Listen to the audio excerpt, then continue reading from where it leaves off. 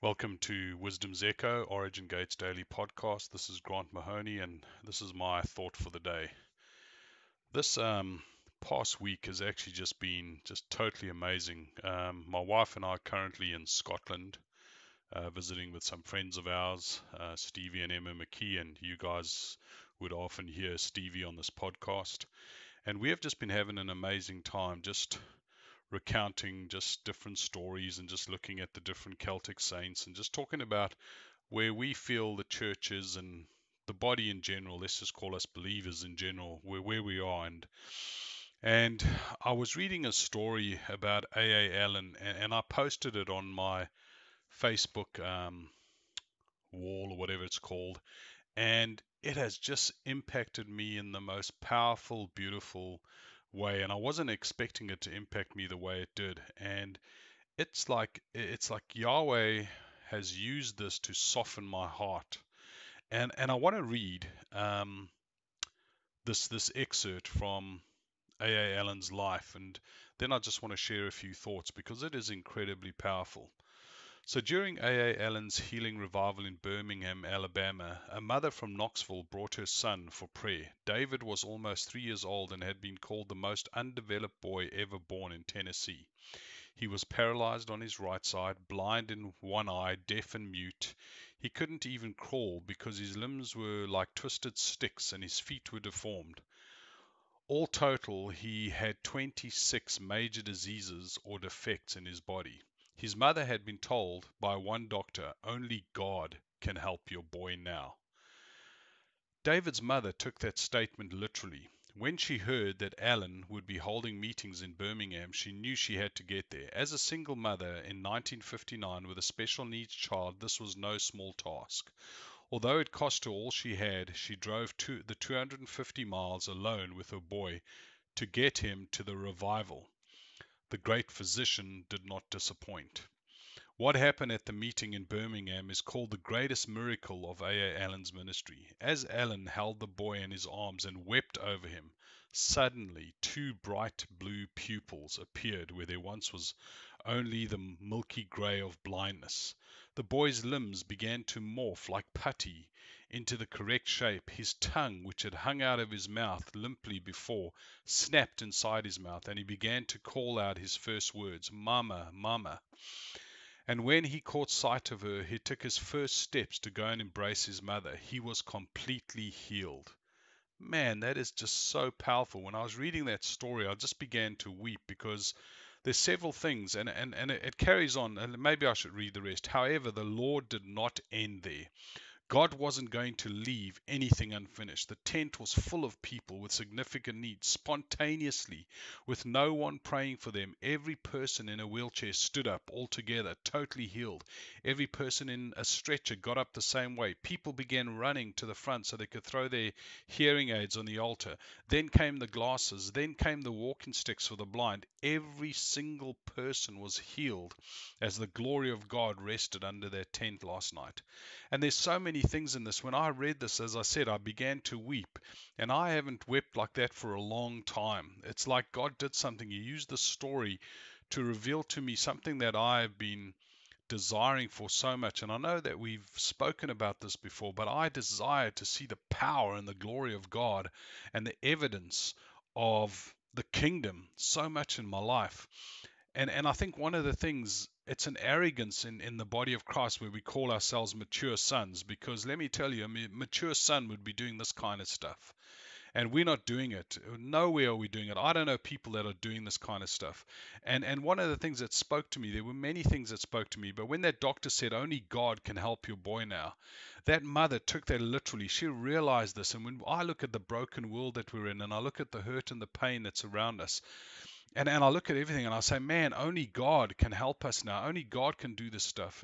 And this mother had so much faith that it cost her everything to take her boy there. She drove alone, but she knew that she had to get there. How many of us have got that drive? How many of us have got that passion to seek God? You know, in our modern Western society, everything's easy, so we don't really need God.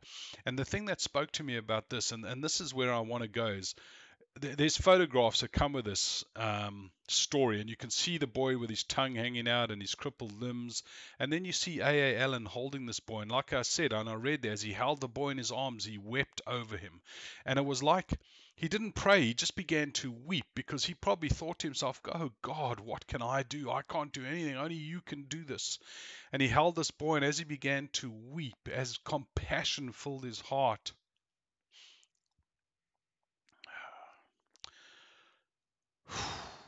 the Lord just did this amazing healing. And all these things happened. And then what happened was the boy was healed. And can you imagine that mother, first time hearing her son speak, and the first time he sees his mom and he runs towards her saying, Mama, Mama. Imagine her, like the joy in her heart to see what the Almighty has done. And then the most amazing thing was everyone that was there got healed without any prayer. And I believe what happened is compassion came into the room.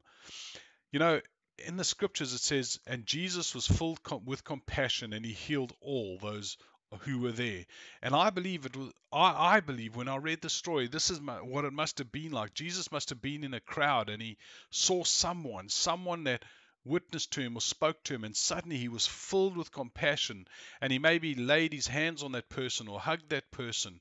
And as soon as he did that, because he was filled with compassion, it created an atmosphere. It created almost like a realm that came into that place, and then everyone that was there was healed. After reading the story, I don't believe he prayed for everyone. All he did was he engaged compassion, and compassion opened up a realm. And when you're in that realm where there's compassion, you're going to be healed. And this was absolutely incredible. And all these people, all the people in wheelchairs stood up, the people in stretchers stood up, blind people threw their canes away because now they could see, deaf people began to hear. Just one thing, holding a boy and showing compassion. And then the miracle took place, the sign and the wonder took place. And I've been talking for this for so long, and some people say, but don't you think things are different now because of the day we're living in? No, I don't, because God hasn't changed.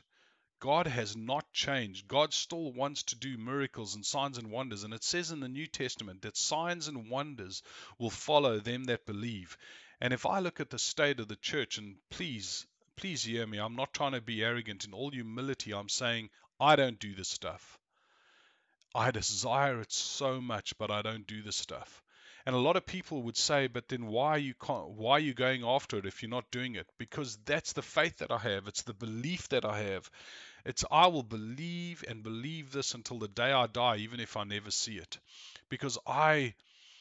But I believe I will. You know what I'm saying? I really believe we're going to begin to see the power of God in our midst. The world needs it. The world doesn't need fancy sermons. The world doesn't need more teaching. The world needs the power of Yahweh, the power of our God, the power of his kingdom to be displayed. It's things like this that change things. Our sermons don't change anything. Teaching doesn't change anything. I'm talking big things, okay? Yes, I know it's needed. Please don't misunderstand me. I know we need teaching, and I know we need to be instructed. But man, there has to be something else. If that's all we have, it's a very, very sad day, because let me tell you, teaching doesn't heal anyone. Teaching doesn't do what this does. And this thing has impacted me so much. It's like there's a softness that's come inside me. It's like today we went to visit Stevie's parents, and they were praying for me and Sam and Stevie, and then Sam and Stevie prayed for them, and I couldn't pray. I just couldn't utter anything because I was filled with compassion for his parents. I love Stevie's parents. They are the backbone for where we are right now. Without people like Stevie's parents and my mother that had prayed for us and that continue to pray for us, I wouldn't be where I am today if it wasn't for a praying mother. And I want to honor all the praying mothers and the praying fathers out there, those that have stood on the word, those that have maybe seen their children backslide or make wrong decisions, yet they've stuck it out. They've continued to pray. Thank God my mother continued to pray for me, because there was a time in my life where I wasn't who I am now, where I was lost and I was full of sin and wickedness and lawlessness and all that kind of stuff. But yeah, I mean, Yahweh found me. And I believe he found me because of my mom's prayers. And so anyway, as Sam and Stevie were praying for his mom and dad, I was just felt filled with compassion, and I knew if I spoke a single word, I wouldn't be able to. I'd just weep and weep and weep. And I just feel there's been a huge shift and a huge change, and we need to start desiring this stuff. I want to see the power of God. I want to see the things that change nations. I want to see the things that where imagine God coming into your little, let's say, whatever town or your street, and suddenly everyone runs out of their house and starts to repent and starts to fall on their knees. We don't have the spirit of conviction. Where's that anymore? Where's the spirit of conviction? We have all this false hyper grace, hyper love teaching, which says you don't have to do anything. You have to do something. You've got to pray. The word says you have to pray. You've got to fast. You've got to carry your cross daily. You know, we're so afraid, or we don't want to suffer. We want the gospel of no suffering. Well, please tell that to Paul and to all the apostles. Tell it to Yeshua that they were foolish to have suffered because they didn't need to. That's such a lie that's perpetrated the church. Look at this mother, that little boy suffering. But you know what? There's an answer out there, and that answer is Yahweh. There's an answer, the power of the kingdom. And I so desire it. And I so desire to find that place where we can return to humility, where we need to get away from this place of arrogance of calling ourselves mature sons. Because, man, if this is what mature sons are, then good Lord help us. It's shocking. And so, even though I'm not moving in any of these things that I really want to move in, I desire it with all my heart and with every fiber of my being, and I believe the day is gonna come soon when we're gonna see those things. But it's gonna cost something. There's gonna be a price. And we've been talking about that a lot over here. We've been talking about this price. And look, let me tell you, someone asked me the other day, don't you think it's different in our day and that we're gonna do different things? And in a way, yes, I do. I do believe that we are. Like one of the things for me that I haven't seen in any other generation is how we're raising up business people, entrepreneurial people. We need that. Let me tell you, money has the loudest voice. And if we don't start getting finance in the kingdom, real finance, I'm not talking hundreds of thousands or millions, I'm talking billions, then we'll never change the political landscape of the earth, because it's those people that have money that change the political landscape. And if we want to see that change, we need the finances. And so, one of the things I am amazed at, all these young entrepreneurs that Yahweh's raising up, and those of us that have an ear to hear and an eye to see are seeing that, and we're pursuing it. And that's awesome. But let me tell you, God's not going to just do that and then not do this stuff. The things that the Celtic saints move, let me tell you, the power that Patrick moved in changed a nation. Imagine your children are dead, and they've been dead for 2 weeks, and some crazy believer comes along and he starts performing all these things, and you say to him, well, if you can raise my children from the dead, then I'll serve your God. And what happens? Here comes a Patrick, and he says, okay, fine, I'll raise them from the dead. And he raises them from the dead, and that's how Ireland began to change, because then the king said, okay, now I'll serve your God, because people want to see the power, they want to see the evidence, and we need to start seeing the evidence. Words are nothing.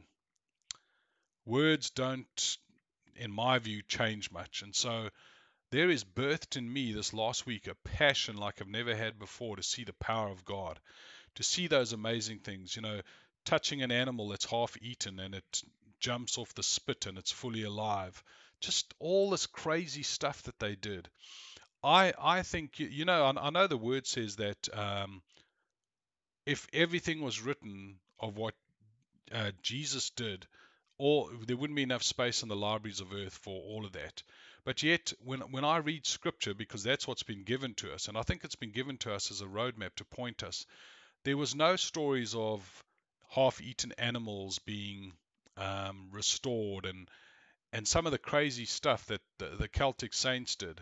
It's not there. And so maybe that's the greater that he was talking about, even though I'm not saying Yeshua didn't do that, but it's not recorded anywhere. He possibly did everything, but we don't know the story of everything that he did. And so what I'm saying is that some of the things that the Celtic saints moved in, it wasn't for their day, it's for all time. And we need to start moving in that stuff. So I hope you've been encouraged by this, and I hope this stirs your heart, because one of the things we desperately need in the body of Christ and in the earth today is compassion. Compassion is so powerful. I bless you guys. I pray that you have a phenomenal week. Thank you for listening. Blessings.